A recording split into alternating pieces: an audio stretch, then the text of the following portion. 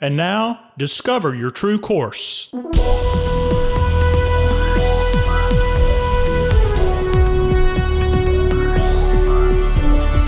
This podcast is a production of True Course Life and Leadership Development. Your host, founder and president, Dr. Michael Godfrey. Hello, and welcome to Discover Your True Course. This podcast is one of the ways we serve and support individuals and their organizations in their pursuit of more that matters. You know, it's a complicated, confusing world out there. Who do you trust to help you sort it out? True Course is a trusted guide for accomplished and successful individuals who know that there is still more that matters. These individuals discover ways to manage their success to be more, see more, achieve more, and finish without regret, both personally and professionally. In this series of our podcast, we're talking about building the life you've always wanted. So far, we've looked at how it all begins with your worldview and source of authority for living. We've also explored vocation, your calling, as the first part of a foundation for that life. Establishing this foundation can enrich your life, lead to success, give you greater focus, and help you create the life you really want, personally and professionally. It's a life you can finish without regret. In this episode, I want to tell you about the one characteristic of the called that is the game changer for building the life you've always wanted. As I stated earlier in this series, my Christian worldview and authority source informs my approach here. In our last episode, we recalled that Jesus said loving God and loving others as we love ourselves is the greatest and foremost of all the commandments. It is the most essential mark of the called. In pre-biblical Greek, there are three words that reference different types of love. The New Testament uses only two of these. You may have heard of this Greek word used for love in the Great Commandment, agape. Jesus chose this word to describe God's love and the love that marks those who respond to God's call. In classical Greek, agape could mean an external attitude such as to be satisfied with something, or to receive, to greet, or to honor. Or it can refer to an inward attitude of seeking after something, or desiring someone or something. It can also denote friendship among equals, to prefer, to set one good or one aim above another, or to esteem one person more highly than another.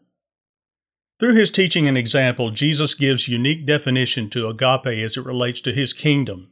He tells his followers, the called, what it means to really love and to treat others as we want to be treated.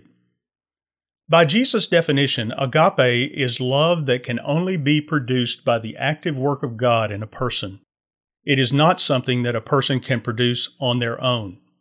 It's a way of living and relating produced in and expressed by the called as they continue to follow Christ's calling.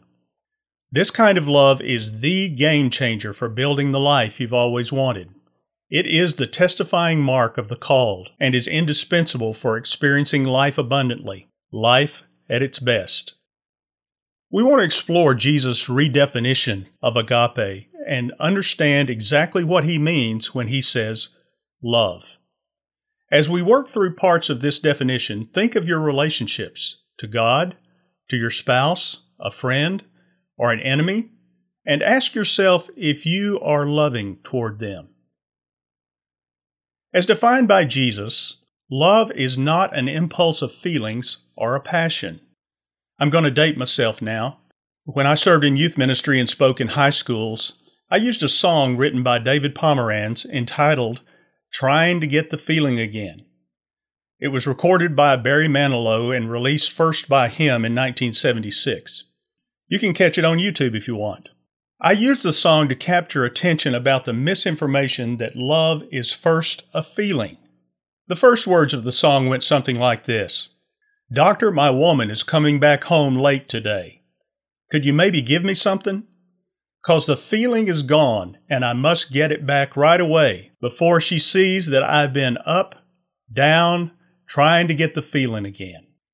In 2010, Bruce Springsteen wrote Gotta Get That Feeling with words that seem to be along these same lines. I see this as evidence that a popular view of love as passion, emotion, fickle, erratic, impulsive, and easily changed is present in our culture. But love is not a feeling. Love that Christ describes is an action that grows out of our relationship to Him. The Apostle Paul elaborates on this action in 1 Corinthians 13 in the early parts of that chapter. A second part of Jesus' redefinition is, love is not necessarily a natural inclination. We demonstrate this love only as God produces it in us. We cannot do it on our own, nor are we inclined to do so. In Matthew 5, verses 43 through 44, Jesus turns away from the Jewish tradition and calls for a more demanding expression of love. He says, "You have heard that it was said, 'You shall love your neighbor and hate your enemy.' But I say to you, love your enemies and pray for those who persecute you." And skipping to verse 46, "For if you love those who love you, what reward do you have? Do not even the tax collectors do the same? If you greet only your brothers, what more are you doing than others? Do not even the Gentiles do the same?" In Luke 6, 27 through 28, he says, "But I say to you who hear, love your enemies, do good to those who hate you, bless those who curse you, pray for those who mistreat you." In light of these statements, it's no doubt that we're called to a very different level of loving that can only be produced in us by Christ working through us. A third element of this type of love is that it is sacrificed by deliberate, free choice. It is a giving, active love on behalf of another. Jesus defined this in His incarnation, His coming in the flesh, His suffering, and death. It's a love that says, "I give to you because I choose to do so. I yield to you because I choose to do so, even though it costs me my wants, wishes, expectations, riches, reputation, or even my life." The Apostle John said in his first letter, 1 John 4, 9 through 11, "By this the love of God was manifested in us, that God has sent His only begotten Son into the world so that we might live through Him. And this is love, not that we loved God, but that He loved us and sent His Son to be the propitiation or the sin offering for our sins. Beloved, if God so loved us, we ought also to love one another." It is that sacrifice by deliberate choice that Christ demonstrated for us that is our example for love. Paul described it in Philippians chapter 2, beginning with verse 3. "Do nothing from selfishness or empty conceit, but with humility of mind regard one another as more important than yourselves. Do not merely look out for your own personal interests, but also for the interests of others. Have this attitude in yourselves, which was also in Christ Jesus, who, although He existed in the form of God, did not regard equality with God a thing to be grasped or held on to greedily. But He emptied Himself, taking the form of a bondservant, and being made in the likeness of men. Being found in appearance as a man, He humbled Himself by becoming obedient to the point of death, even the death of the cross."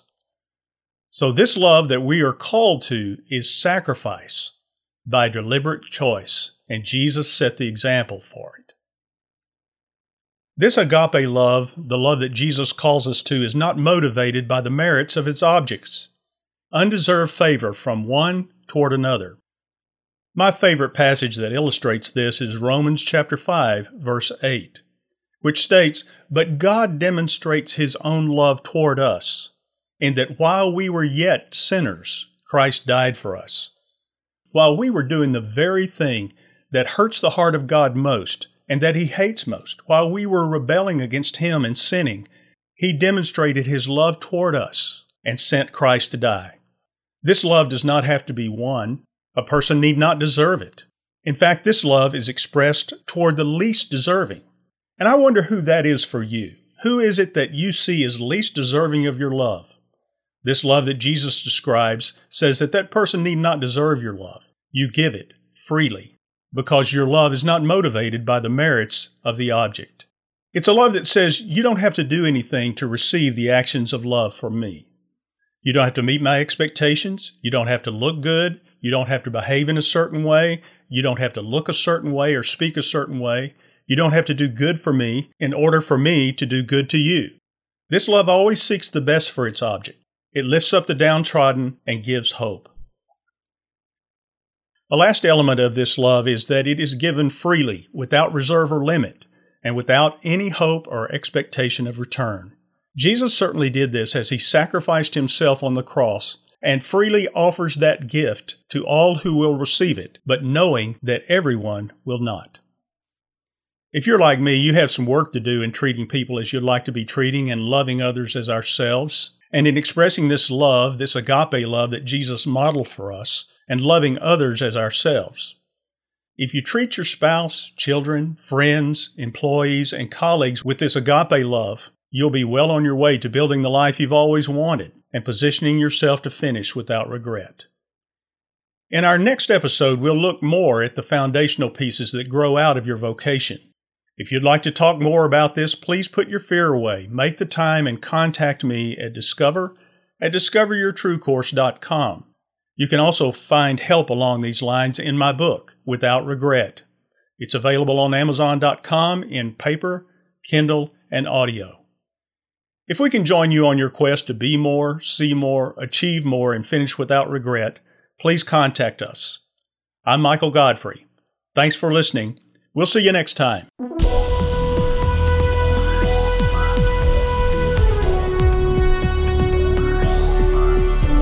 This has been a production of True Course Life and Leadership Development.